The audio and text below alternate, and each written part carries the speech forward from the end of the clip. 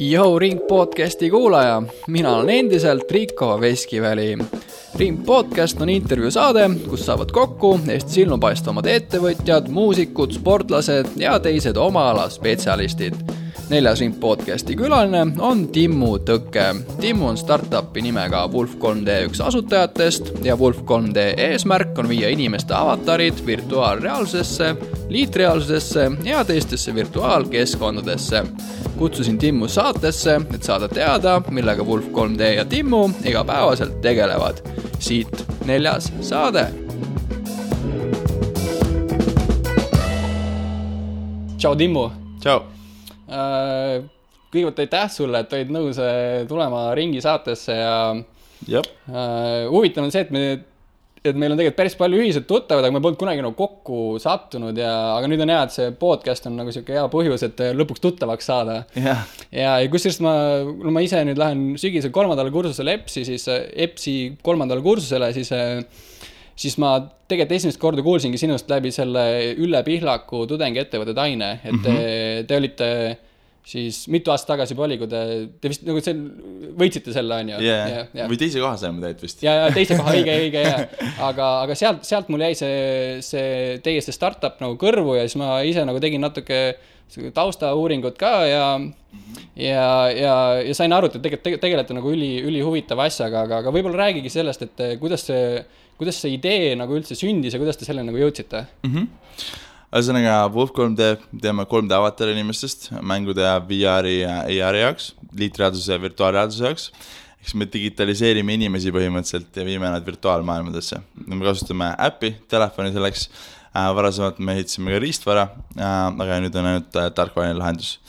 Koos me selleni jõudsime, alguses tekitas huvi 3D tehnoloogia vastu, 3D printimise vastu, 3D skeneerimise vastu, ostsime mõned printerid ja hakkasime pakkuma teenust tegelikult alguses, et lihtsalt õppida rohkem 3D tehnoloogia kohta ja siis nagu hakata siis oma tooted looma seal. Ja esimeseks tooteks oligi siis 3D skänner, millega me skenneerisime inimesi ja printisime neid väikseid kujukesi inimesest ja tahtsime sellest teha siis nagu frantsiisi üle Euroopa hakata müüma ja laiendama, aga ühel teisel põhjusel siis nagu päris nii läinud, aga sealt sai see alguse ja nüüd siis nagu aastate on see jõudnud lõpuks siis väga skaleeritavaks tooteks, mida me müüme üle maailma. Aga te mängisite seda ideed, nagu ma aru saan, paar korda nagu ringi on, et kõigepealt ütleme, et see 3D printimine on inimestele, ütleme, keskmisele inimesele suht arusaadav, aga mis see põhjus oli, et siis nagu võtta see järgmine samm nagu?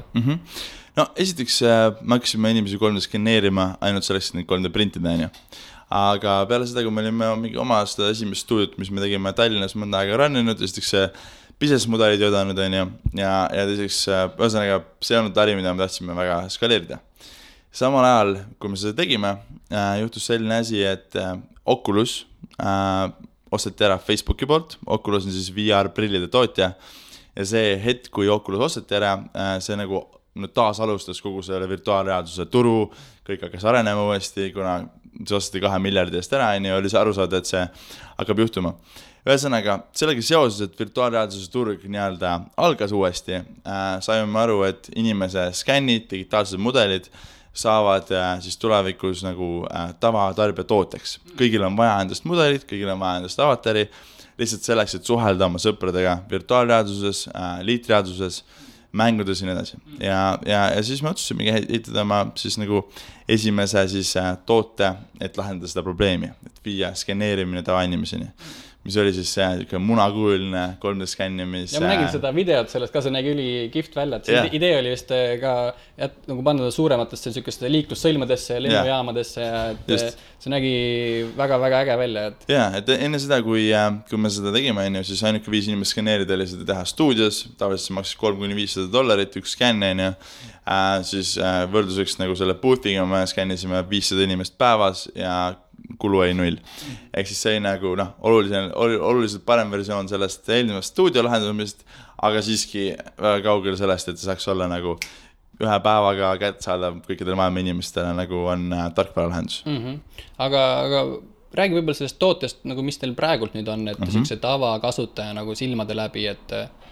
Ja põhimõtteliselt inimene saab kasutada äppi, meie äppi, põhimõtteliselt äpi lahti, pöörad oma pead, me teeme erinevat nurkade alt pilte inimestest ja siis teeme natuke maaget backendis ja loome sellest siis nendes piltides siis 3D mudeli, mis näeb välja täpselt nagu sina.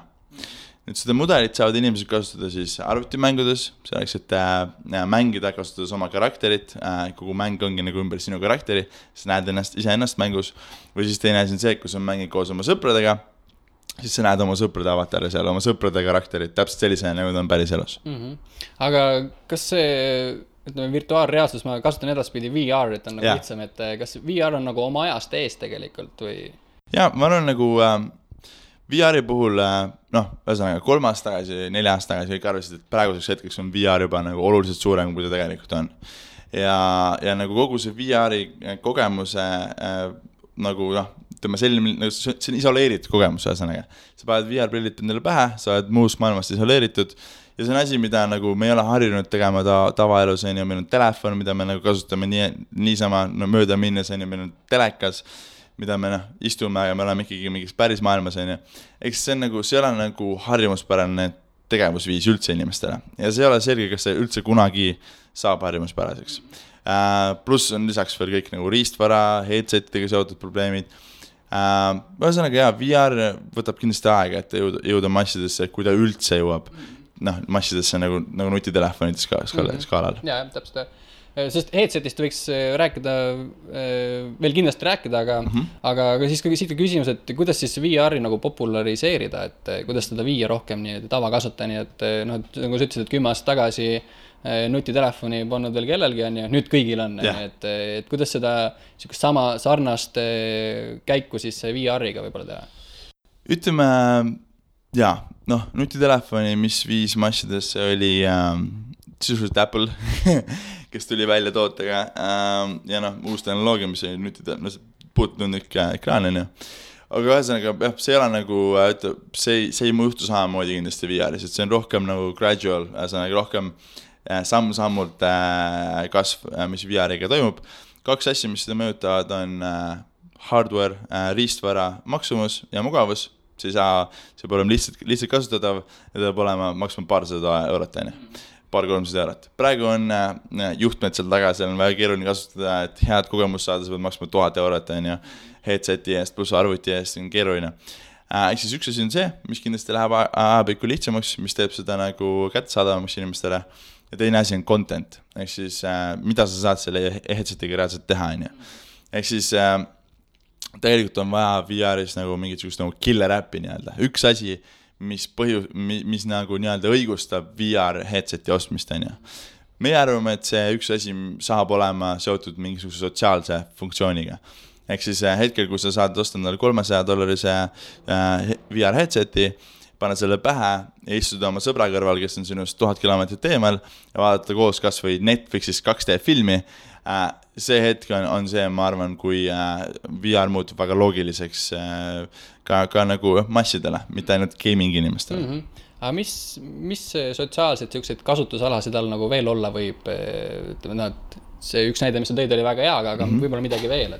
Ja, ütleme praegused, mis praegusel turul olemas on, social VR-is ongi siis nagu mängud, mida inimesed saad koos mängida, lihtsalt chat-roomi moodi asjad, kus inimesed saad koos hängida, vaadata videosid, teha asju tegelikult, mis nad teevad tavaliselt koos sõpradega, lihtsalt nagu virtuaalmaailmas. Et lisaks sellele on ka muidugi professionaalne pool, mis väga paljud suured ettevõtted praegu tegelevad sellega, on nagu virtual collaboration, ehk sul on kontorid erinevates maailma kohtades, sa saad kohtuda virtuaalreaalsuses oma kolleegidega ja see kogu kogemus on oluliselt nagu rohkem immersive, ma ei tea, mis eesti keeles on. Nagu inimlähedane ka võib olla või siuke omane. Täpselt, kui sa istud VR-is üle laua kolleegist, siis selle nagu 3D, tänu selle 3D sellele olemusele selle asjal, sa tunned, et see inimene reaalselt istub seal üle laua. Ja see on nagu rohkem selline tunne, nagu sa oleksid päriselt ühes ruumis koos, kui see, et sa oled Skype'i 2D ekraanil. Ehk siis see on kindlasti üks nagu sotsiaalne asi, mis saab väga palju investeeringuid hetkel, mis on väga loogiline viis, mida ettevõtted juba praegu kasutavad ja hakkab kasutama rohkem. Ehk siis sa saadki oma tiimiga lihtsalt kohtuda ja teha meetinguid VR-is. Ja minu tegin eelmise saate, tegin Skype'i teel nagu otse Singapuri, aga siis ma mõtlesingi, et järgmine saate nagu teadsin, et ma teen sinuga ja siis mõtlesin, et kui huvitav oleks tegelikult või kui palju ehedam oleks tehagi intervjuu siis nagu VR-i lahendusel, et sa tegelikult on hästi palju, nagu me siin omavahel istume, et me jätame või need, meil nagu miimikas ja meie keha hoiakudest kõiges on nagu nii palju informatsiooni, mida ma olen ka täheldanud näiteks Facebooki Messengerit kasutades, et inimesed hästi tihti saavad üksteisest valesti aru. Et me ei saa aru, mis emotsiooniga see inimene seda teksti nagu kirjutas või mida sellega täpselt mõttes, siis on hästi palju sellist valesti mõistmist. Tõsi, jah. No muidugi, ütleme otseselt VR-i miimika kandmine ongi üks asi, üks probleem, millega me tegeleme, see on väga keeruline probleem, et see peab olema sensorid ja kuidas see kõik avataril kanda ja see on nagu asi, mida tehakse mängutööstuses 20 inimese käsitööna, aga üldiselt, kui räägite Facebook Messengerist ja avataridest, siis avatarid saab kasutada ka selleks, et sul on mingi personaalne asi, sul on mingi stickerid või mingisugused pre-made animatsioonid ja et sa saad neid kasutada siis nagu chatis, see on üks esimesi use case'iga avataridele. Aga võib-olla rääkida nagu virtuaalreaalsusest siis nagu laiemalt, et tegelikult selle juured ulatuvad juba kaugemasse minevikku, juba vist 60-ndatel või kus ta nagu esimest korda üldse pildile nagu tuli ja mis vormis? Ja ma arvan, 60-ndatel oli väga esimene, aga ma arvan, 80-ndatel ma arvan, oli see nagu esimene boom, kui Nintendo tuli vist välja oma headsetiga, mis oli selline 50 kilo kaaluv asi, mis pidi kettidega laes kinni olema, et kui kujutad ette, mis see nagu arvuti graafika level oli siis siis huvitav on mõelda, et keegi arvas, et see võiks üldse olla nagu päris toode, aga nad müüsid, Nintendo müüs mingi 15 000 tükki neid või keegi nagu mingisugune arv, aga ühesõnaga aga arvata oli, siis ei läinud läbi ja see esimene VR-boom ei viinud kusagile, kuna lihtsalt headsetid kaalusid 10 kilosid reaalselt ja need oli täiesti võimatu kasutada. Pluss need kogemused olid nagu väga primitiivsed, kuna lihtsalt arvutigraafik, siis 3D nagu asjad arvutis ei olnud absoluutselt arenenud. Aga kus maal VR nagu hetkel on 2018, et võib-olla kui vaadata siis selle Nintendo, võrreldes selle Nintendoga, mis need suurimad muutused nagu olnud on just? No ütleme, praegu on ikkagi väga loogiline nagu path lähima 50, väga loogiline viis läheme 5 aasta jooksul tehniliselt, kuidas see asi jõuab sinna maani, et headsetid on väga lihtsalt kasutatavad, sa ei pea olema need juhtmega ühendad, sa võtad lihtsalt pähe, need on sul nagu suure päiksiprillid, sa paned endale pähe ja see kogemus, mida me saame luua tänase arvutigraafikaga, on samuti nagu vastav, et sa saad luua ligilähedased elule kogemused või siis piisavalt head, et nagu nii-öelda ära unustada, et see on virtuaalmaailm. Nii et nagu see on nagu väga, väga lihtsasti ette kujutatav, kuidas see nagu saab lähiajal olema laia tarbe asi. Aga sa enne mainisid just seda, et siin pole mingi hitt-toode, mis selle niiviisi nagu ka massidesse viib, aga miks see VR-mängud siiani mainstreami ei ole sisenenud, et esiteks ongi mängude ainukene nagu target group ongi nagu geimerid ja nii palju geimerid on nõus, nii palju geimerid, kes on nõus ostma endale 500 või 600 või 700 eurose headseti, nii suur see target group ongi, aga ei ole veel leitud nagu mingid äppe, mille põhjusel nagu meie vanemad näiteks ostavad endale VR headseti või meie vanavanemad, ehk siis nagu gamingus on hitte olemas, aga siiski, see target group on väga limiteeritud. Aga mis need hitmängud praegult on? Ma ausalt, et ei ole nagu viimast statistika kursusega, mingi Space Pirate mingi asi on. Siis põhimõtteliselt tulistad laserpüstidega mingi kuradi tulnukaid. Et selle stiilis on need kõik nagu. Et seal on natuke mõned on nagu sotsiaalsemad kogemused, kus saad mingi paintballi mängida lasõpradega ja mingi diski loopida. Aga seda tüüpi on need enam. Aga tegelikult vist kõige populaarsem on Job Simulator, mis on Google asja ära endaga, ühesõnaga saad minna nii-öelda virtuaalsesse kontorisse, loopida seal mingeid asju, et seal on nagu mäng tegelikult, et see on nagu siuke nagu experience. Aga seda VR-i veel liidetakse vaata ka veel siuksed mingid platvormid, et sa lähed nagu peale, sa saad nagu liikuda ringi siis seal maailmas ja ütleme see on nagu siuke tore cool asi, aga see ei muuda nagu seda nagu kogemust, et see nagu ei ole see probleem, miks turg ei ole arenenud. Kuigi üks osa nagu VR-turust, mis on väga tugev ja areneb, on arcade'id, ehk siis nagu asukohapõhised VR-keskused, ehk siis sa lähed sinna, sa maksad mingi, ma ei tea, 10 eurot, ja saad sellest seal paarkümmend minutit sellise kogemuse, kus ongi täpselt need platvormid liiguvad, see on paar meie klienti on, kes on nagu tegelevad sellega. See ongi selline nagu mini nagu kino põhimõtteliselt. Ja. Eestis on ka mõned kohad, mul kuulnud paar tuttavat on käinud, aga EPSi üks kutt on, kes on ühega involved. Aga no Eestis on need, ütleme... Mis kohad need on, mis nagu nende nimed või... Futuruum on minu arust Eesti kõige suurem, aga noh, ütleme, see on ka, nemad on nagu selles suhtes, et nad kasutavad, neil on nagu boksid, kus saad minna VR-headseti rentida, väga cool on seda inimesele, aga noh, nad ei tee otseselt mingi custom nagu tööd, et see meie kliendid näiteks, nad ehitavad, ütleme, kui sul tuleb dinosaurus, tuleb VR-is, vaatab sind, siis kui sa paned käe välja, siis saad teda päriselt katsuda, siis sul on nagu päris maailmas ka, seal ilmub dinosaurus sinna nagu, et noh, see on nagu see virtuaalne maailm on kokku viidud päris maailmaga, pritsib sulle mingi vett ja verd näkku ja mingit sukst värki, et ta on nagu väga, väga immersive selles mõttes. Aga siis võib-olla rääkida sellest, ütleme, on virtuaalreaalsus, aga on ka augmenteeritud reaalsus, siis VR ja AR on, et mis asi see, ma arvan, selle tavakuulajale see augmenteeritud reaalsus väga ütle midagi, et mis asi see üldse on? Jah, liitreaalsus on siis nagu põhimõtteliselt siis digitaalsed mudelid, digitaalne content, mis on pandud siis päris maailma. Ehk siis sul on näiteks prillid peas, mis lisavad, mis saavad aru sinu toast, ja lisavad su toa keskele näiteks Pokemoni. Pokemon Go on kõige tuntum nagu see liitreaalsuse äpp ilmselt, või siis seda läbi telefoni kogevad seda inimesi kõige rohkem. Miks sa saad võtta, sa lisada nagu mingisuguse digitaalse objekti oma päris maailma. Ja sa võid seda näha läbi prillide, mis on küll väga alguses see turg, või siis läbi telefoni, mis on nagu suhteliselt juba tavapärane või seda on päris palju. Jah, aga ta vist, kas see algupärane innovatsioon toimus tegelikult nendest, ütleme, USA sõjaväe siis need hävitajad, piloodid on ju, et endal on siis need kiivrid peas, kus nad siis ka tegelikult kasutatakse seda liitreaalsust, et üldse kogu seda, ütleme, seda sõjalennukit ja vastast hävitada ja juhtida, et... Ja, no ütleme, nad kasutavad nagu head-mounted display'd, ehk siis sul on nähtud, sul on nagu, sul pannakse digitaalset informatsiooni prillide peale, aga kui sa oma pead ringi liigutad, siis see informatsioon liigub selle prillidega kaasa, kui see on loogiline. Mis on päris AR, on see, et sa kõnnid prillidega ringi ja prillid saavad aru sinu toa 3D siis nagu ruumist.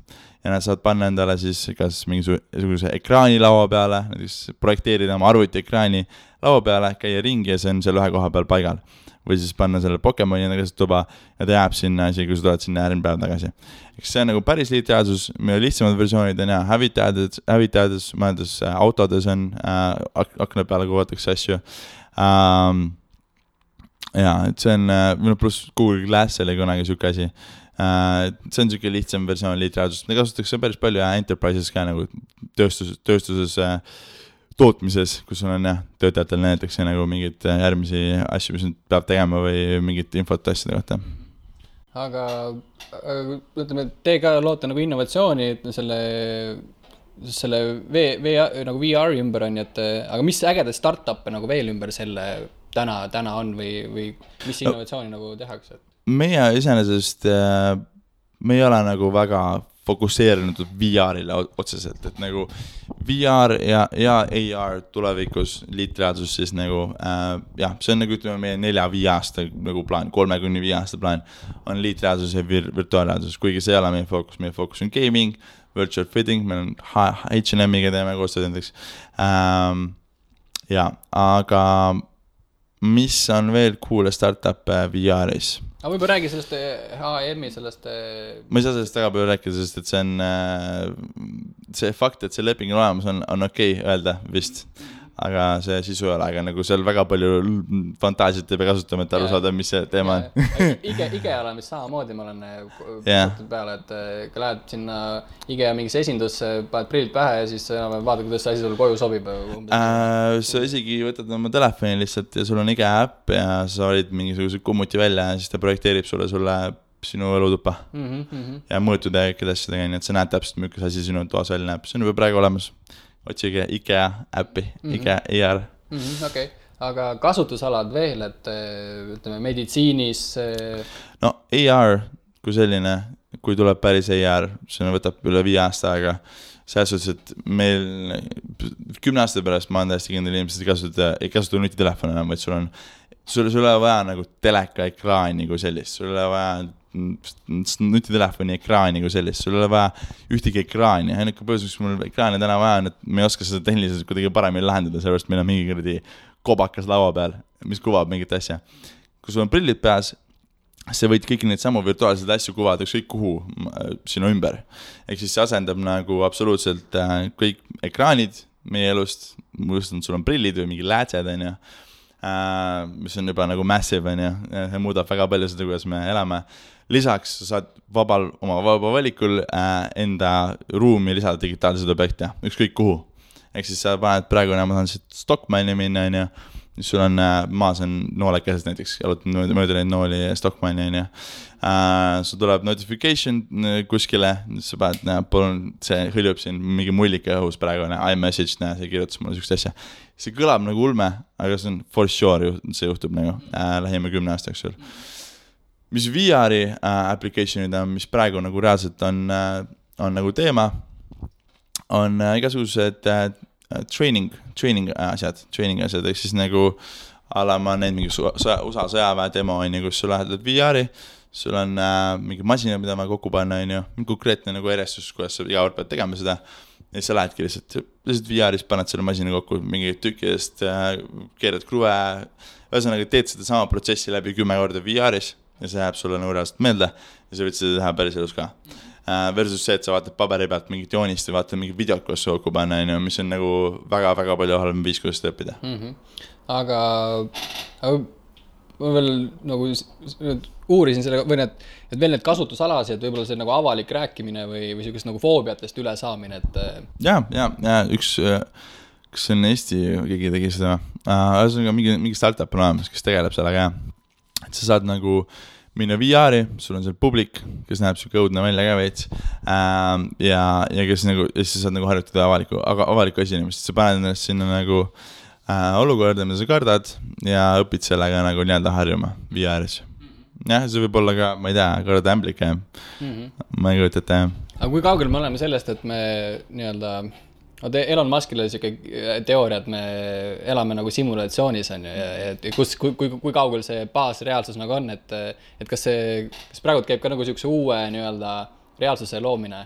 Käib küll uue reaalsuse loomine, aga nagu sellest, ütleme, kui tekib tehisintellekt, päris tehisintellekt, siis me võime sellest olla mõne aasta kaugusel, me ei tea, aga see ei ole väga, seda ei saa nagu arvestada, et see on nagu väga extraordinary efekt, kui see tehnoloogia areneb lihtsalt nagu selliselt, nagu seda on praegu võimalik ennustada, siis see võtab ikkagi aastakümneid aega kindlasti, me jooksime reaalselt kogemusteni, nii et see nagu ei saa aru, et see on virtuaalne, nagu see, ma arvan, et see juhtub ainult siis, kui sul on reaalselt mingisugune aju ja arvuti connection, hardware connection sinu aju. See on sisuliselt see, mis see, ma arvan, iga kuulaja on Matrixi näinud on, et ja kui ei ole, siis kindlasti vaadake, aga... It's gonna happen, for sure. Aga ütleme, mis seda sellist uut reaalsust nagu võimaldavad, et ongi see nagu siis ajukiip või... No see on veel nagu, ma ütleme, tehnoloogia, millest mina väga palju ei tea, aga jaa, selles suhtes, et kui vaadata lihtsalt üldiselt tehnoloogia arengut ja selle kiirust, siis... Iga järgneva 10 aastaga toimub nagu 15 aasta jagu arengut või mis iganes, et siis nagu tehnoloogia areng ainult kiireneb ja järgmise 100 aasta jooksul, see lihtsalt nagu see asi näeb väga, väga huvitav välja ilmselt, et jaa, aga mis nagu praegu, mis on näha tehnoloogiad, mis seda võimaldavad, ongi arvutigraafika areng, eks me suudame teha realistlikku arvutigraafikat, 3D maailma virtuaalseid, mis näevad välja nagu päris asjad, ja pluss me suudame seda deliverida siis inimesele, me suudame seda siis ette kanda inimesele ka sellisena, et ta usub, et on seal maailmas, eks siis ongi läbi VR-prillide, läbi AR-prillide, pluss paned sinna need jalutamisplatood, millest me rääksime, ja mingid muud, ma ei tea, võib-olla mingisuguse ülikonna, mis väriseb ja tekitab mingid tundeid, siis see ongi see tehnoloogia, mis on juba olemas ja mis ainult areneb edasi, mis võimaldab tekitada virtuaalseid kogemusi, mis näevad välja nagu ja tunduvad nagu päris asjad.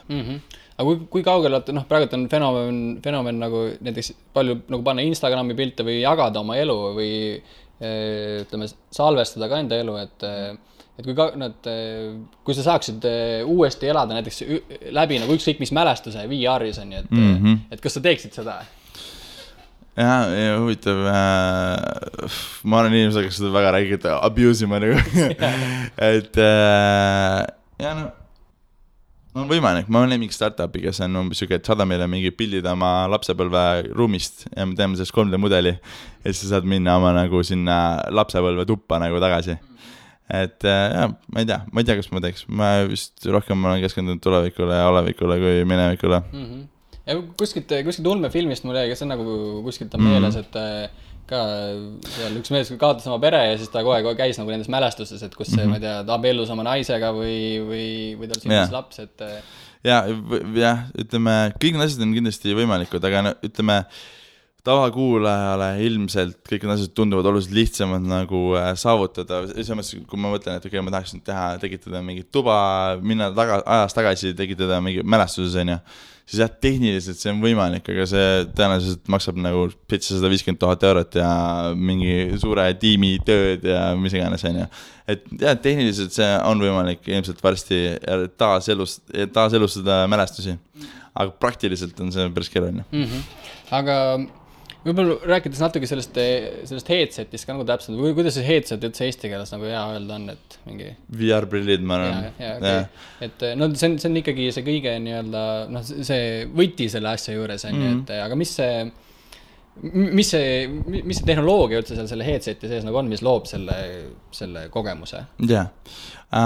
Esiteks üldse põhjus, miks nagu need headsetid on nagu uuesti tekkinud ja miks VR on nii-öelda jälle miks see markest uuesti algas, on see nagu ekraan, mis seal sees on.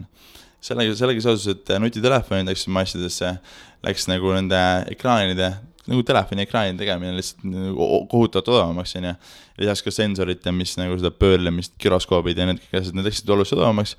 Ja see tekitas üldse nagu võimaluse ehitada siis VR headset piisavalt nagu odava hinnaga. Tegelikult see nutitelefon on see, mis seal lõi. See ongi siis 2 ekraani või ma olen üks, mis siis mõlemale silmale siis projekteerivad 3D maailma ja nagu sellega seoses, nagu, et sul on mõlema silma jaoks, nagu sul päris elus on natuke erineva vaatega, siis vaade sellega seoses sul tekibki selline tunne, et sa oledki seal 3D maailmas. Pluss, kui sa oma pead pöörad, siis täpselt sellel kiirusel muutub ka maailm ja nii edasi. Aga see headset on nagu mugav ka kasutada või kas sellel... Ei ole.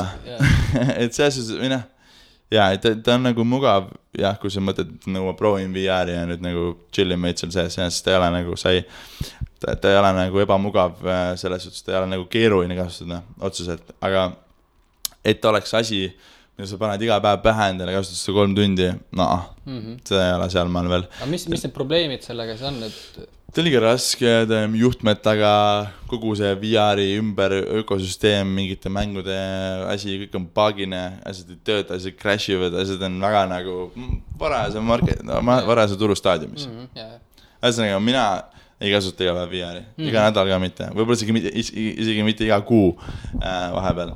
Et ja mul on nagu VR ettevõte tehniliselt, et ja meil on VR headsetid olemas ja mida iganes, et sellest liiga keeruline. Aga kas ta nagu kunagi saab üldse mugavaks või kas ta on, ütleme, et võib-olla nendest juhtmetest nagu lahti saada või... Ja, nagu see on väga loogiline protsess, kuidas see juhtub ja see kindlasti juhtub järgmise 3-5 aasta jooksul, et läheb lihtsamaks, võtad lihtsalt prillid. Juba on olemas esimesed nagu päris hästi kasutatavad asjad, mis on odavad ja mida saad kaasas kanda endale ja mida lennukis kasutada ja et jah, see juhtub kindlasti ja see on väga loogiline path, väga loogiline viis, kuidas see juhtub. Jah, aga ütleme, nüüd keegi kuuleb, tal tekkis nagu suur huvi selle vastu, nii et kogu aeg on teadnud, et VR eksisteerib, aga nüüd võiks oma selle headseti osta, et mida sa üldse soovitaksid tal osta? Oculus Go on uus headset, mis on nagu, mitte ei ole nagu kõige suurema kvaliteediga selles suhtes, et nagu, jah, ta maksab 200 eurot, ma arvan. ja see point ongi see, et ta on hästi lihtsasti kasutatav. See on oma nagu akudesed sees, laed täista, paned pähe endale ja saad mingi Netflixist filmi vaadata, saad mingi mänge mängida seal. Tal ei ole küll nagu seda ruumi tajumist, ehk siis nagu kui sul on nagu high-end headset, siis sul on majakad, mis saavad aru täpselt, kuidas sa paikned ruumis, kuidas su pea on, nii edasi, et see on 3 degrees of freedom, et saab aru su pea pöörlemisest, aga ei saa aru su pea positsioonist, kui nagu kükitad maha, siis ei saa aru, et see on madal oled näiteks. Aga see on tava kasutajale praegu, see on cool, aga see ei ole nagu nii vajalik. Lihtsam on 200 €, ja see on kõik asjad olemas, mis sul on vaja viia, ja sul ei ole mingit arvutit vähemalt midagi. Okei, aga sisult ongi siis võtad karbist välja ja paned pähe ja hakkad andma. Aga kuidas sa seal, ütleme, kuidas ta üldse nagu töötab, et kuidas ütleme, et sa tõmbad sinna mingi ühendada siis võrguga või tal on mingi operatsioonisüsteem? Ta on oma App Store, kus saad Apple'e all ladida ja siis sealt valid endale, mis tahad ostad ja võõlad õlle ja ongi nii. Siis kui ma paar aastat tagasi, kui mingi hetk tuli nagu rohkem pilti, ütleme kogu see headsetide teema, aga siis oli see, et sul oli räigelt võimast arvutit vaja. Et kas praegult on see jõudluse probleem nagu mingil määral nagu lahendatud, et sul ei ole nii võimast arvutit vaja? Esiteks see on tooli käelt, et see headset ei vaja arvutit, vaid seal kogu see arvuti on sinna sisse ehitatud. Sellega tasus on natukene vähem kvaliteedi ja võimsusega, kui need suured on, aga see on ikkagi parem sulle kui tavakasutajale. Aga arvutid ise nagu muutuvad odavamaks, nagu nad alati lähevad odavamaks. Sellega seoses neid samu vanu headset rannida, mille jaoks sul oli vaja eriti ka arvutit 3 aastat tagasi. Nüüd see on lihtsalt tavaline, normaalne arvuti ja nii-öelda. Ja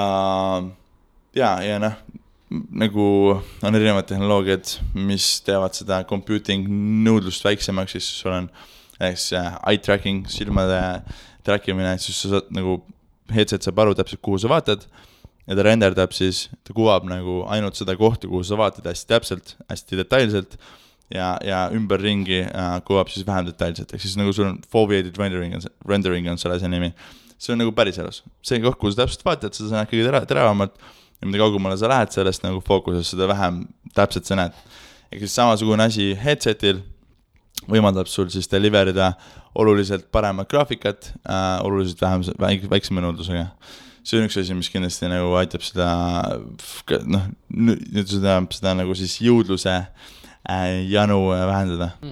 Aga mis on kõige odavam viis, kuidas kogeda seda? Futurum. Mingi Futurumi, ma arvan, Sadamas on mingisugune pood. Mingi mool, uus võimetab see nimi on. Seal on minust neil mingi koht.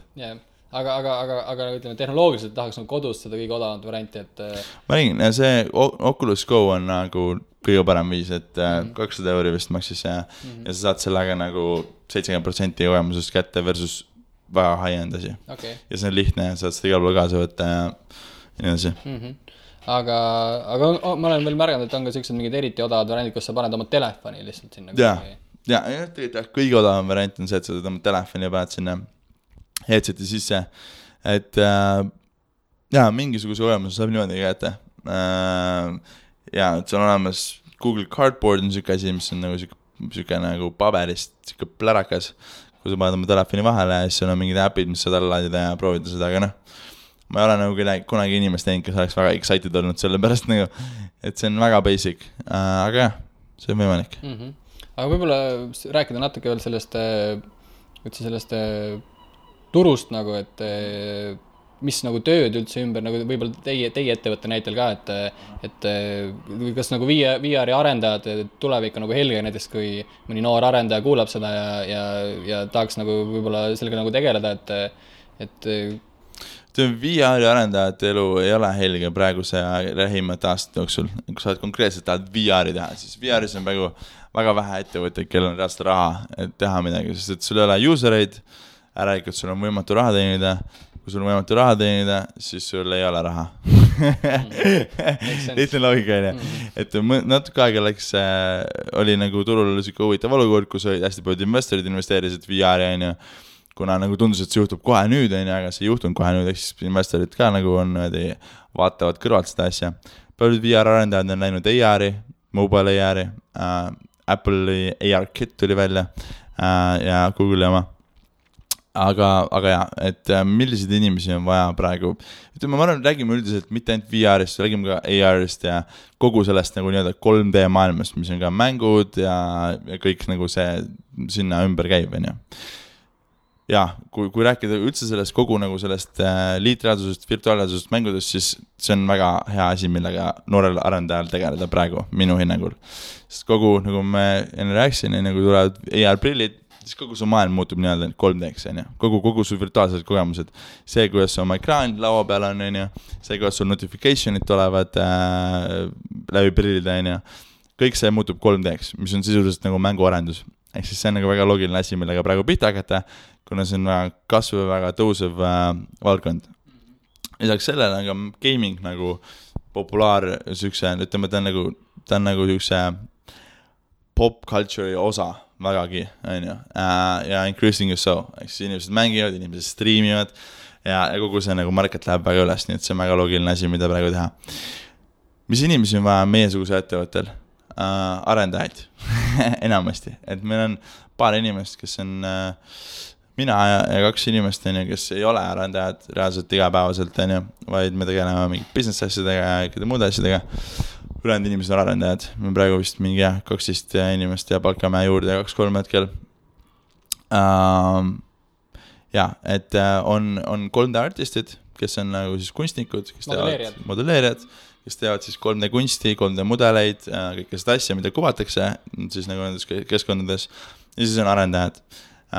Meil on osa arendajatest, kes on väga hardcore nagu matemaatika, väga hardcore nagu siuke real science, mis ongi need algoritmid, mis moodustavad avatarid, kõik see on nagu väga hardcore nii-öelda nagu teadus, matemaatika, see on nagu väga siuke, sa pead õiget tüüpi inimene, et seda teha üldse. Jah, ma ei tea, meeldib kindlalt. Ja siis on teine pool inimesi, kes nagu tegelevad reaalselt selle äpi poolega, mida inimesed nagu kasutavad, mis on rohkem nagu siuke loominguline töö, kui ta on ka nagu väga mate-heavy ka ikkagi, aga ta ei ole lihtsalt nii hull. Ehk siis see on see, milline see äpp välja näeb, kõik, kuidas seda töötab, Jah, UI, UX on et üks on disainer, kes nagu mõtleb välja nagu milline UX välja näeb ja teeb teste useritega ja nii edasi, kes ongi see, kes mõtleb välja, mis on kõige loogilisem viis seda toodet presenteerida inimesele, just nagu siis toote mõttes, kuidas see layout on, et inimesed seda lihtsalt kasutada saavad, see asi on nimengi siis UX disainer, user experience, kasutaja kogemused disainer, ja siis on inimesed, kes reaalselt valmis arendavad, kes on arendajad, kes on Unity arendaja, Unity on üks suurem mängumootor, mis on siis... Mis ma leidsin selle kohta, et Unity on tasuta alla, kui sul on 200 000? Vist küll, ma ei ole kindel. Mis Unity on siis nagu mootor siis? Jah, Unity on mängumootor, põhimõtteliselt kõik mängud on ehitatud mängumootori peale. 2 kõige suuremat mängumootorit on Unity ja Unreal. Ja mängumootor on siis see, mis aitab sul kuvada 3D mudeleid, mis aitab sul kogu mänguloogikat nagu ala seda, kuidas 3D mudelid liiguvad, kui sul on mingi karakter seal, kuidas ta liigub, kuhu ta liigub, kellega ta mingi interactionid on, kogu neid 3D maailmaid kuvada ja neid siis nagu telefonide ja arvutite peale, mis iganes VR-is ja AR-is nagu ette mängida nii-öelda, mis on siuke nagu baasplatvorm. Ja, Unity on üks, Unreal on teine, Unity on praegu kõige suurem VR-is ja AR-is kindlasti ja ka mobiilimängudes ja üldiselt. Ehk siis Unity arendajad on need, kes tegelevad siis selle front-end poolega, mis on nagu user näeb ja siis on nagu hardcore siuke matemaatika seal taustal. Aga ütleme, kuidas nagu teie tegemistega rohkem nagu kursis olla või et siuksel, mis kanalite pidi nagu teist rohkem kuulda saab? Me nagu väga head tööd ei ole teinud viimasel ajal selle välismaailma suhtlemisega ja me pigem nagu oma mingid asjad, millega me tegeleme siin ja värki, aga meil on vlog, mida me ei ole teinud, küll, et ma arvan 6 kuud, aga meil on YouTube channel olemas, Wolf 3D, selle järgi leiab üles, ma arvan, meil on seal, iga nädal tegime ühe video enda tegemistest, me alustame seda varsti uuesti, meil on Instagram, mis on nagu meie consumer äpile, mis on liitreaalsuse äpp, Fable. Sealt nagu näeb iga päev mingid videosid, mis me teeme siis nagu oma selle äpiga ja mõnesid muud asju. Ja meie veebilehel saab ennast panna newsletterisse, mida me väga harva saadame, aga vahepeal äkki saadame. Aga kust üldse see Wolf või see hunt tuli?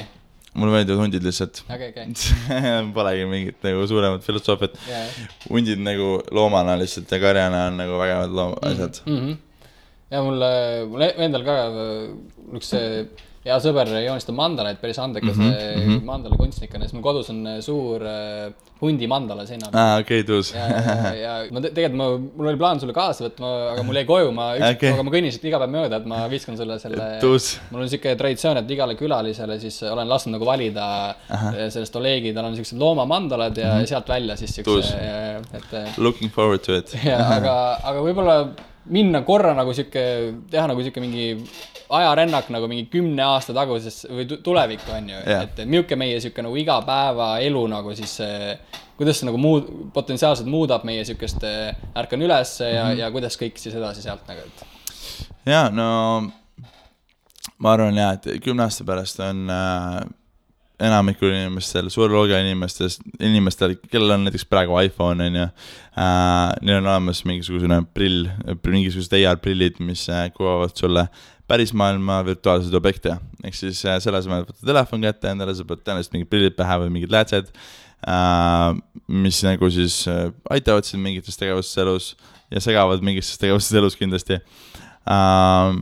Ja meil on kindlasti võimalik nagu teiste inimestega üle maailma olust lihtsam suhelda. Ehk siis ongi virtuaalmaailmad, kas liitreaalsuses, virtuaalreaalsuses, mis aitavad meil teha koostööd kaugemal olevate inimestega.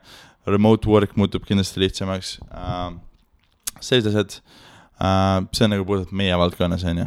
Isesõitud autod, ma olen kindel, mitte kõik, aga kõik uued autod, ma arvan, 10 aasta pärast on isesõitvad. Aga jah, see on nagu väga palju asju kindlasti juhtub väga paljudes valdkondades, aga meie asjale keskendudes lihtsalt nutitelefonide tähtsus langeb kõvasti ja kogu see virtuaalne ja samamoodi nagu läpakas siis nagu kaob ära nagu mingi sellisel nagu ta on. Ma ei tea, 10 aasta jooksul kõigil kaob, aga tavakasutajal. Et nagu professionaalselt on ikkagi inimesi, kes kasutavad seda kindlasti, aga nutitelefonid ja I guess.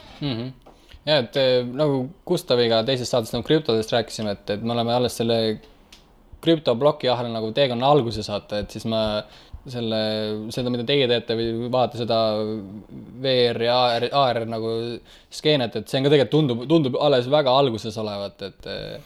Jah, ta on kindlasti väga alguses, aga ta on nagu vähegi juhtumus, et nagu Apple ja muud suured ettevõtted, kes toodavad nutitelefone ja lihtsalt on nagu suured tech-ettevõtted investeerivad retsilt praegu nagu liitreaalsusesse. Apple teab, iPhone on praegu nagu king obviously, aga ta teab, et see ei ole enam nii kaua, kui tekivad liitreaalsusprillid ja saab iga inimene kasutada lihtsalt, siis sul ei ole vaja nutitelefoni, ehk siis nagu väga suured, kõige suurem ettevõtte maailmas tegelikult aga on väga huvitatud sellest, et olla esimene ja tuua see asi nagu tavainimesini. Mis puutub krüptosse, ma ei tea, ma ei ole siiamaani aru saanud, mis reaalselt nagu väärtust pakub nagu suurel skaalal. I don't get it, man. Ma mainisin krüptot kunagi EBS-is 5 aastat tagasi, mul oli 2 minerit. Aga see oli nagu lihtsalt siuke cool eksperiment rohkem. Ja see oli ka, lõpus kaotsin kõik raha ära sellega, aga see oli huvitav. Aga ma ei ole ekspert krüptos. On ettevõtteid krüptos, kes on nagu väga kasulikud ja ma saan väga aru, milleks need nagu eksisteerivad. Eestis on üks kõva krüptoettevõte, Paxful. Väga loogiline toode, väga loogiline use case. Mis nende toode on? Nad vahetavad krüptot siis nagu, sul on inimesed, kes tahavad krüptot vahetada, inimesed, kes tahavad siis kinkikaarte ja mingid igasugused muid viise, kuidas, ühesõnaga raha krüptoks, exchange. Okay. Väga suures plaanis. Ja väga loogiline ja töötab hästi. Aga siin tuli, EBS tuli nagu teemaks, et võib-olla kuna sa oled EPS-i vilistune ja ma aasta pärast olen ka, et siis võib-olla promoda natuke EPS-i ka, et tegelikult teie see idee kastas ka välja siis sellest, mul paljud nooremad tuttavad on nagu küsinud kooli nagu kohta, et kuule, et kui ma tulen kooli, et kas ma siis saan oma nagu ettevõtte luua või kuidas see kõik nagu asi välja näeb, et teie, ütleme, Wolf 3D ka sisuliselt täpselt selle sama tee nagu läbi vist tegi ja sealt välja kasvasin. Jah, et ma tulin EPS-i, ma olen Q2 peale seda alustasime Wolfi. Sisust ongi, ma ise mõtlen ka, et kohe esimese kursus on nagu mingi teisel loengul enam, esimesel loengul üle ütleb selle, et tule ideega. Jah, oli küll, see oli väga loogiline, aga siis oli juba olemas see nagu Wolf selles mõttes. Aga jaa, nagu see kogu see keskkond, et sul on nagu saad ettevõtja, nagu lihtsalt nagu just do it, nagu lihtsalt tee mingi asi ja sa nagu õpid sellest ja you'll figure it out, nagu selles suhtes see kogu see nagu kultuur selles suhtes toetab seda. Plus meie puhul oli veel nagu natukene special case on ja peale seda, kui me alustasime, siis Madi Sabauk, kes on siis EBS-i founder. Hiljuti lahkunud. Jah, just. Siis tema võttis ühendust meiega ja me saime lihtsalt algusest suhtlusime ja siis jah, sellest sai see, et Madis hakkas minu mentoriks ja meie esimeseks investoriks. Ehk siis nagu EBS on tegelikult meie Wolfiga nagu väga tihedalt olnud nagu seoses. Ja praegu siis Mart Havauk, kes on siis Madise poeg, on meiega väga tihedalt nagu seotud. Aga kui oluliseks, et sa pead seda, et eriti, ütleme, kui sa oled kuskil, tegelikult ma arvan, see on tegelikult igas valdkonnas, aga mentorite olulisust, väga oluline kindlasti, selles suhtes, et minu jaoks isiklikult oligi lihtsalt nagu ma olen üldiselt see üldine nagu suhtumine ja nagu see skaala ja lihtsalt nagu mingi inimene, kes on juba see teinud, ütleb sulle, et nagu you can do it suures plaanis, siis see nagu on nagu täiesti teine asi, et sul on kindlasti see on väga oluline, mulle oli see väga oluline. Ja süstiv enese kindlust ja usku on. Ja mitte nagu see, et mingi nagu mitte nagu otseselt nagu, aga jah, nagu see, et sul on keegi toetab sind, kes on nagu, kes asja austad ja kes on nagu teinud asja nagu oluliselt suuremal skaalal, siis see nagu oli minu jaoks, see oli väga suureks abis kindlasti. Ja see inimene, keda mentordatakse, peab ise olema, ise tegema selle töö ära anyways. Aga jah, see on väga oluline. Võib-olla tuua välja võib-olla EPS-i siis need eelised nagu võib-olla mingite teiste ülikoolide koha pealt, et tegelikult meil ei ole ju kooli, kus nagu väga õpetatakse nagu otseselt nagu juhtimist või sükest kuidas ma ütlen, rakenduslikku võib-olla siis ka ettevõtlust, et No minu jaoks see nagu lihtne selles suhtes, kui ma tahan minna õppima nagu professionaaliks, ehk siis minna IT-d õppima nii-öelda arendust, mida ma ühe aasta tegin, sain aru, et ma väga halb arendaja, läksin EBS-i, ehk see ongi, kui sa tahad õppida professionaaliks, siis mine õpi IT-d, mine õpi arstiks, mine õpi mida iganes, aga nagu kas ma lähen suhtekorraldust õppima või turundust või ma ei tea mingit muud 7 suvalist asja, siis nagu ma ei hakka selle mõtlemegi, ma lähen EBS-i, EBS-i on väga hea haridus, EBS-i on väga hea network, inimesi, kelle ma saan sealt kaasa, suhtumine, kõik see asi ja selles suhtes minu jaoks see on nagu see keeruline otsustada, et mul oli, kas ma lähen, see ei ole nagu konkurents, kas sa lähed nagu õppima arendust, siis see on väga cool asi, mida teha näiteks või siis sa lähed nagu selles suhtes õpid mingit üldisemat haridust, kus on nagu olulisem, lisaks teadmistele on ka see, kellega sa seda koos õpid ja kogu see nagu see vibe, mis sa sealt kaasa saad. Ja EBS on kindlasti nagu siin piirkonnas kõige parem target selle jaoks. Ja selle,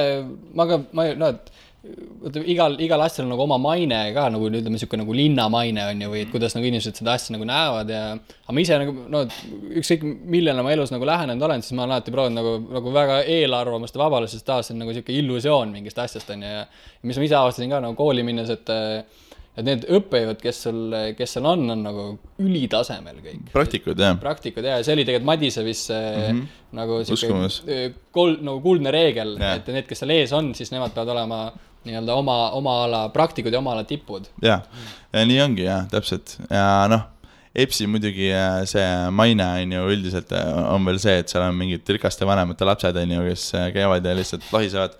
Ja neid on sellest suhtes nagu, kindlasti on neid ka, aga samas on seal ka inimesi, kes reaalselt tulevad ja tahavad teha ja kes nagu on kindlasti tulevikus teevad asju maailmas. Ja üks asi, mis ma olen ka nagu näinud oma kursakaaslaste peale, et no, ma ise olen nüüd nagu enda ütleme, 2 ideed nagu, millest ei saanud nagu väga midagi ja nüüd ma olen 3. idee juures, aga mis ma nagu alati, või mis ma nagu märganud, siuke üldfoon on võib-olla siuke, et tavaliselt on see üks idee käib ära ja siis ongi kõik, et väga nagu edasi enam ei mõelda, et aga millest nagu see, ma ütlen, et kuidas nagu anda seda motivatsiooni või seda indu, et peale seda nagu on ka see ütlus nagu, et fail fast on ju ja võtta nagu see järgmine asi on, et kuidas võib-olla anda nagu siukest nõu, et peale seda esimest asja mitte siis nagu toppama jääda ja edasi vaadata nagu lahtiste silmadega, et ma arvan nagu selles suhtes, et paljude puhul on see hea, et nüüd peale esimest asja midagi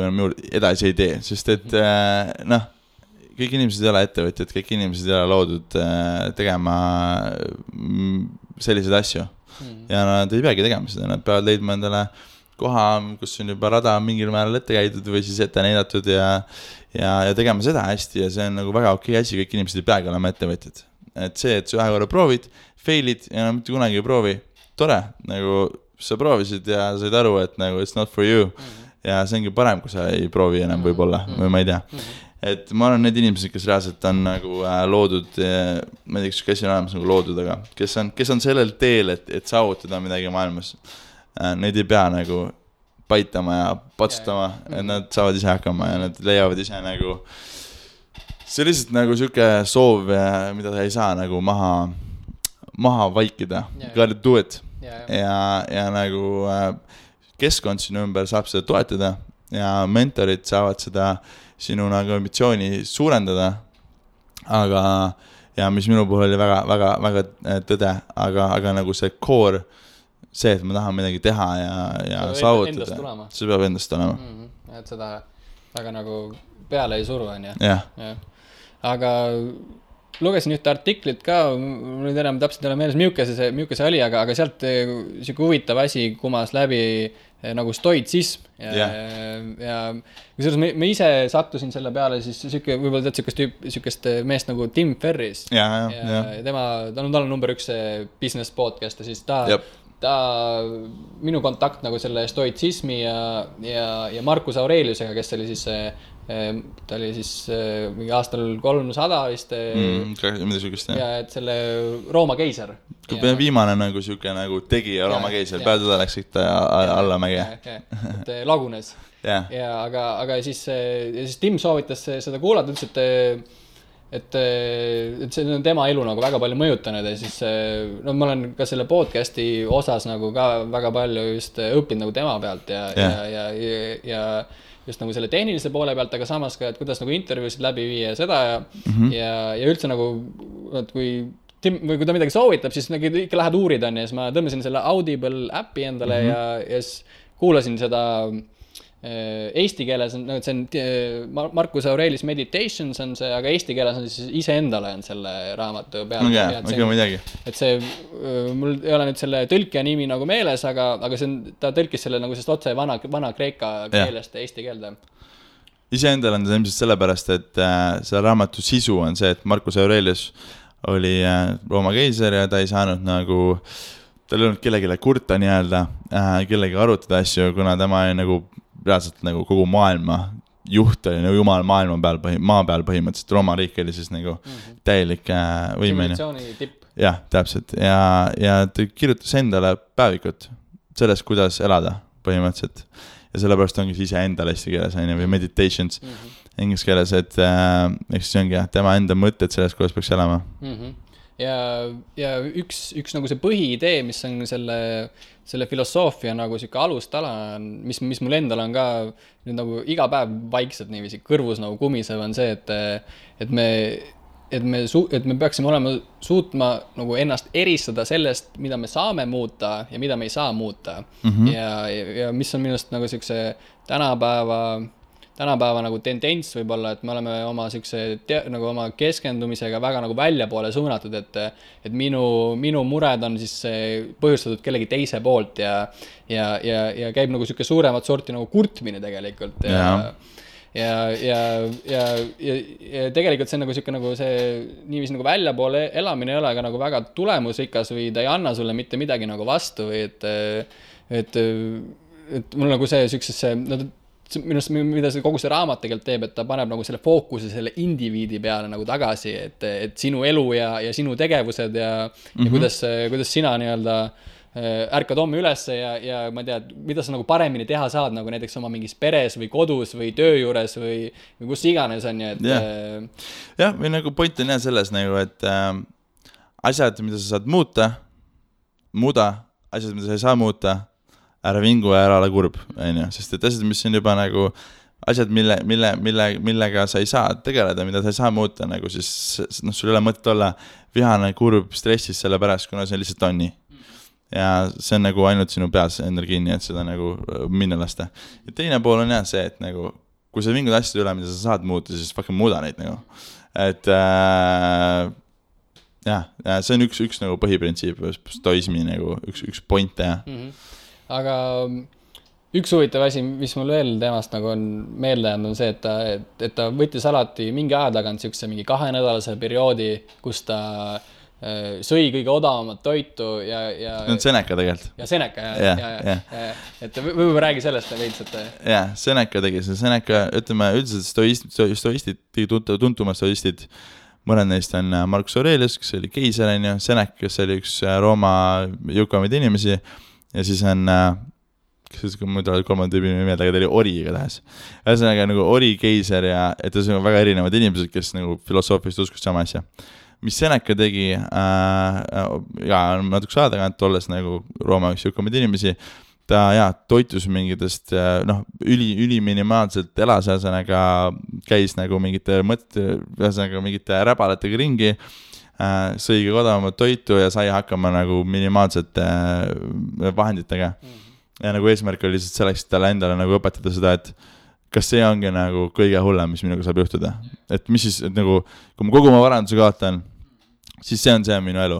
Aga nagu, it's not that bad, vaata, see tegelikult ei ole nii halb. Et kui sa nagu oled sellega nagu kursis kogu aeg, siis nagu kõik need nagu, ma arvan nagu mida rohkem sa oma varandust kogud, seda rohkem sul tekib see tunnet, et nüüd on nagu nii palju on kaotada, vaata, aga nagu tegelikult nagu, come on, see kõik on ja pluss, stoism räägib väga palju sellest, nagu elu on nii lühike ja nii nagu mõttetu selles mõttes nagu suures plaanis.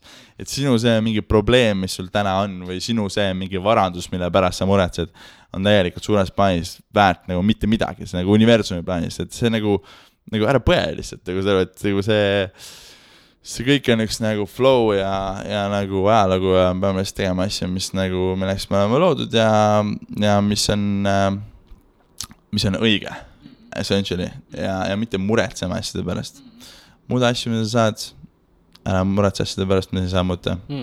Aga mis praktikate või filosoofiatega oled nagu veel kokku puutunud, et mis on võib-olla nagu, ütleme, see stoitsism ka, see filosoofia tegelikult aitab nagu elu nagu kainemalt vaadata.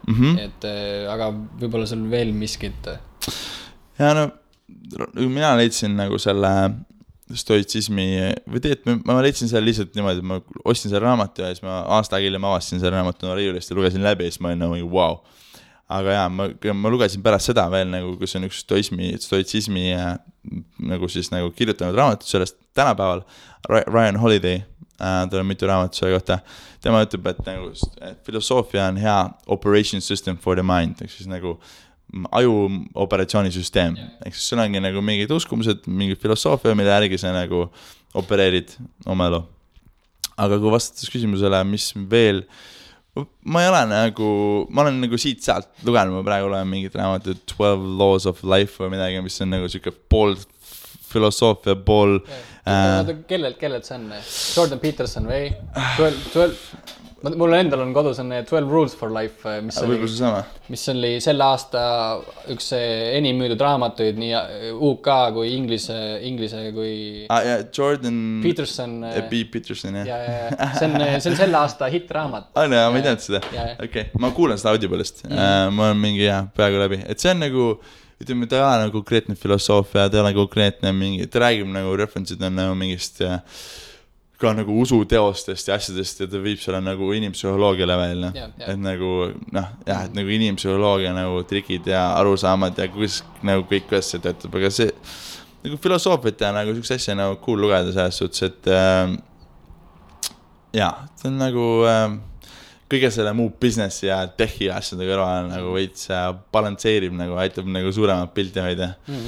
Aga mingi zen budismi värki ma veits on lugenud, aga ma ei ole nagu mingi, ma ei kasuta seda või ma ei ole nagu. Aga mingid praktikad, mingid meditatsioonid, joogad, mingid äpid on ka viimasel päris populaarsed. Ma olen mediteerinud iga päev, ma olen mingi 4 aastat või 3 aastat. Enam-vähem iga päev, iga argipäev. Aga kuidas üldse jõudsid mediteerimiseni? Töötasin 16 tundi päevas mõnda aega ja siis sain nagu mingi ultimate panic attack'id. See on nagu siuke tüüpiline viis, kuidas mediteerimine leida. Ärevushäired, paanikahäired tekkisid sellest, lihtsalt töötad nagu täie pasaga ennast. Ja seda, siis saadki aru, et nagu su enda aju ja kõik see on nagu sinu enda kontrollida, saad sellega tegeleda. Ja mediteerimine aitab nagu väga hästi kõrvalt nagu aru saada endast ja enda mõtetest ja nagu kõige selle nagu intensiivse eluga nagu hakkama saada. Ja kusjuures ma ise olen nüüd 1,5 aastat aktiivselt mediteerinud ja tegelikult läbi zen budismid mul sattus üks raamat kätte, mis oli see esimene ingliskeelne tõlge, kus mingi 12-10 see on mingi mul oli see The Way of Zen ma võin mööda panna praegu, aga see oli põhimõtteliselt esimesed 12 lääne inimest, kes olid siis Jaapanis kuskil zen budismi templis ja siis see nagu ümber tõlgitud esimene ingliskeelne õpetus siis zen budismist ja siis nende praktikate järgi ma hakkasin nagu katsetama, aga siis alguses nagu lolli peaga keerasin endal kohe põlved pekki, vaata. Tõmbad nagu see loodusesse. Ja et sulle jalad nagu ei paindu, vaata, siis nagu paar kuud põlved valutasid ja siis mõtlesin, et okei, et nüüd on vaja võib-olla natuke teistmoodi nagu läheneda sellele. Aga see, kusjuures mul nüüd järgmises saates et selle saate nagu üks eesmärk on ka rääkida nagu sellistest enesearengut, teaduse teemadest ja nagu ka meditatsioonist ja joogastest, et need on asjad, mida ma olen näinud ise nagu enda peal, mis nagu toimivad. Ja nagu sa ütlesid, et meil on seda informatsiooni on nagu reitsid ropult ja ma arvan, et see et hästi suur muutus toimub nagu just selle tehnoloogia vallas ja me muudame seda välist maailma, aga ma arvan, et see tõsine nagu, et me saaks nagu inimkonnana mingit järgmist sammu teha, siis me peame kõik nagu enda sisse vaatama ja siit me leiame tegelikult selle võtme, et kuidas nagu selles tänapäeva hullus maailmas, kus sa ärkad üles ja hakkab pihta, et kuidas võtta see 15 minutit hommikul või 30 minutit, kus sa oledki ainult ise endaga ja see tegelikult toidab seda, see annab sulle reitsit jõudu, et see ülejäänud päev nagu ära vastu võtta. Absoluutselt. Et minu jaoks oli alguses lihtsalt, esiteks see nagu, see ärevus, see värk, mis on praeguseks ei ole absoluutselt probleem. Ja lihtsalt see on nagu performance hack, kui sa nagu tahad olla nagu lihtsalt tippkvaliteedi tegija, sa tahad su igapäevane nagu output oleks maksimaalne, kus tahad maksimaalselt arvu tunde töötada päevas, mis tundub võib-olla nagu enamik inimese jaoks mitte üldse nagu desirable, minu jaoks on, siis see on nagu lihtsalt performance drug nagu meditatsioon ja pluss kõrvalefekt on see, et see lihtsalt nagu elu on parem. Ja üks huvitav asi, ma seda Tim Ferrist palju kuulanud ja siis kui ta oli mingi aasta seda nagu podcasti teinud või oli vist aasta, et siis ta käest nagu küsiti, et mis on nagu üks asi, mis sa nagu oled avastanud selle, nad on teinud intervjuusi siis kõikide suurte USA startupide, ma ei tea, no, you name it, temal on saates on see inimene käinud just nagu sellised produktiivsuse ja nagu selle suuna peal olevad inimesed ja mis ta nagu avastas, oli see, et umbes 80 või 90% nendel kõikidel intervjueeritest oli mingi meditatiivne praktika. Jah, see on seal Tools of the Titansis on ta kirjutab sellest, ja ma olen seda lugenud ka. Ja on jah, et mingisugune mindfulness nagu praktika, et see on usutav, logiline, et see ongi lihtsalt, see aitab sulle ennast paremini tunda, kontrolli all hoida, juhtida, ka oma motivatsiooni ja kõike neid asju. Ja, et see on üks mu selle, võib-olla see saate eesmärk ka, et võib-olla näed, et esimeses saates populariseerisime podcast'e, siis teises saates olime nagu niisuguse krüpto võib-olla ambassador on ju, nüüd rääkida nagu ka seda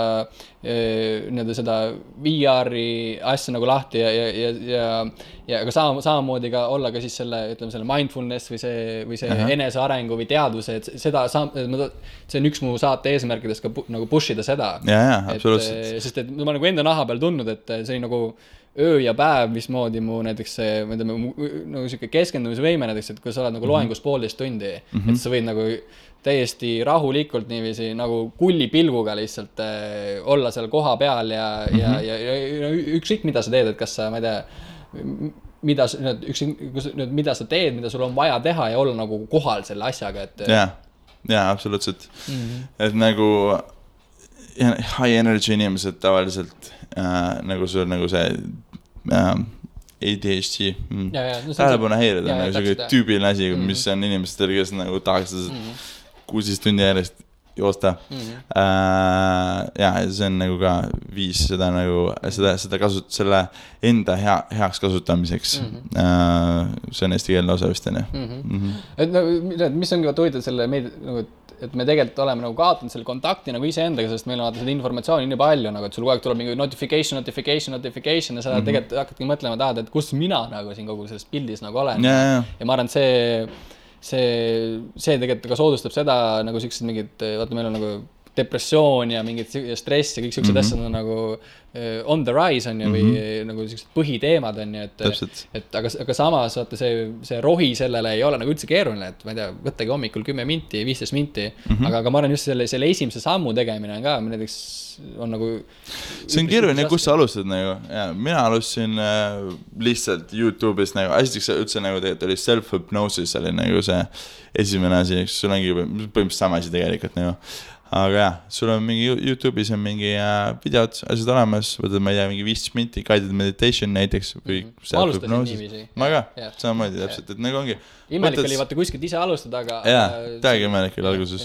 Ja siis ongi lihtsalt nagu guided meditation, klapib pähe näiteks, kuulad seda, see on inimene, kes ütleb, mis sa pead tegema, hinge sisse, hinge välja. See ei pea saavutama iga mediteerimise konkreetselt midagi. Et see ongi nagu nõme, see nagu asi, mida mõelda, mis on tüüpiline asi mõelda. See lihtsalt nagu teed, sa saad selles protsessis ja sa kord nagu õpid midagi tõenäoliselt ja sa õpid nagu kontrollima oma mõtteid. Ja see, kui sul tuleb mingi meditatsiooni nagu mõte on see, et sa nagu keskendud hingamisele või mingi muule asjale ja sa nagu ei mõtle nii-öelda mõtteid, siis tegelikult nagu see areng tuleb sellest, et sul tuleb mõte ja sa lased selle minna, on ju. Et nagu see, kui sa hakkad nagu mõtlema seal istudes, siis see on täiesti tavaline. See nagu practice ongi see, et sa nagu, sul tuleb mõte ja siis sa lased selle mõtte minna. Mitte nagu see mõteta olemine hetk, kui mis on ka vägev, aga nagu, et see...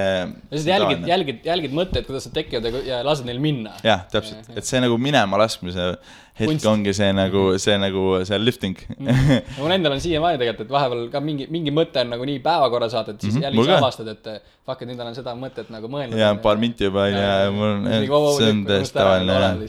Jah, see on täiesti tavaline ja see juhtub paratamatult nagu. Aga võib-olla ma olen nüüd igalt külalised nagu siukse lõpu küsimuse küsinud, et mis ma nagu avastanud, et see küsimus, et mis nõu annaksid just keskkooli lõpetanud noorele ja mis ma olen avastanud, et see nõu, mis on tundnud, on tegelikult hästi universaalne ka, aga siis küsimus sulle, et mis nõu annaksid just keskkooli lõpetanud noorele? Mina olen ettevõtja, ma olen nõu inimestele, kes mõtlevad ettevõtja olla. Mida varem alustad, seda parem. mida varem sa alustad, seda vähem sul on kaasas elus mingit sükest pagasit, seda vähem on sul kaotada, seda vähem on sul korterid, autosid, paate, laene, liisinguid, koera, kasse, lapsi, pruute, peikasid. Ühesõnaga, mida varem sa alustad, seda vähem sul kaotada ja sa ei pea minema tööle, töötamise pea saama harjudusse, esiteks üldse, ma arvan, aga see on soovituslik. Sa võid seda kooli ajal teha, sa ei pea minema tööle ja töötama mitu aastat saama kogemust, et siis ettevõtet alustada. Praegu on kõige parem aeg keskkooli lõpetades ettevõtet alustada. Mina alustasin keskkooli lõpus, ma arvan, esimese ettevõtte ja soovitan teistelegi. Ja kui ei taha ettevõtja olla, siis siiski nagu nõu on teha 30-ndates või mida varem sa oled riskialteid otsuseid, mis potentsiaalselt on väga suurte tulemustega, sest samamoodi sul ei ole midagi kaotada. Ja see nagu sinu karjääri algus, mida sa teed, määrab väga palju sellest, kuhu sa jõuad, on ju. Ehk siis minna kohvi keetma mingisse Microsofti, on ju, cool, aga see ei ole nagu, see on väga ennustatav trajektoor. See ei pruugi halb trajektoor olla, see on ühele individuaalne, aga võtta rohkem riske, minna, mitte optimeerida otsuseid nagu rahalise hüve peale, vaid õppimise peale. Ja see on, mis ma nagu ise avastanud, et praegult on nagu nii palju võimalusi, nagu, et mida iganes sa... Headel inimestel on väga palju võimalusi. Aga samas ma näen nagu tunne, et nagu siuke üldfoon võib-olla see, et kõik on nagu nii jama ja kõik on nagu raske, ei ole üldse mingid võimalusi vaata, aga samas nendel inimestel ongi hästi jama, hästi raske, ei olegi üldse võimalusi. Aga seda küsimuse lõpetada tegelikult. Ja see mõte oligi selles, et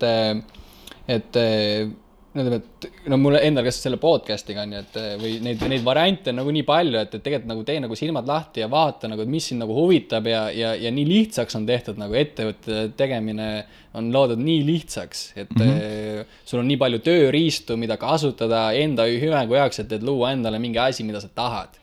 Jah, nagu tehniliselt ettevõtte alustamine on lihtne. Praktiliselt tehitud ettevõtte, mis toodet, mida maailmal vaja, on väga raske. Mina olen seda siiamaani suutnud.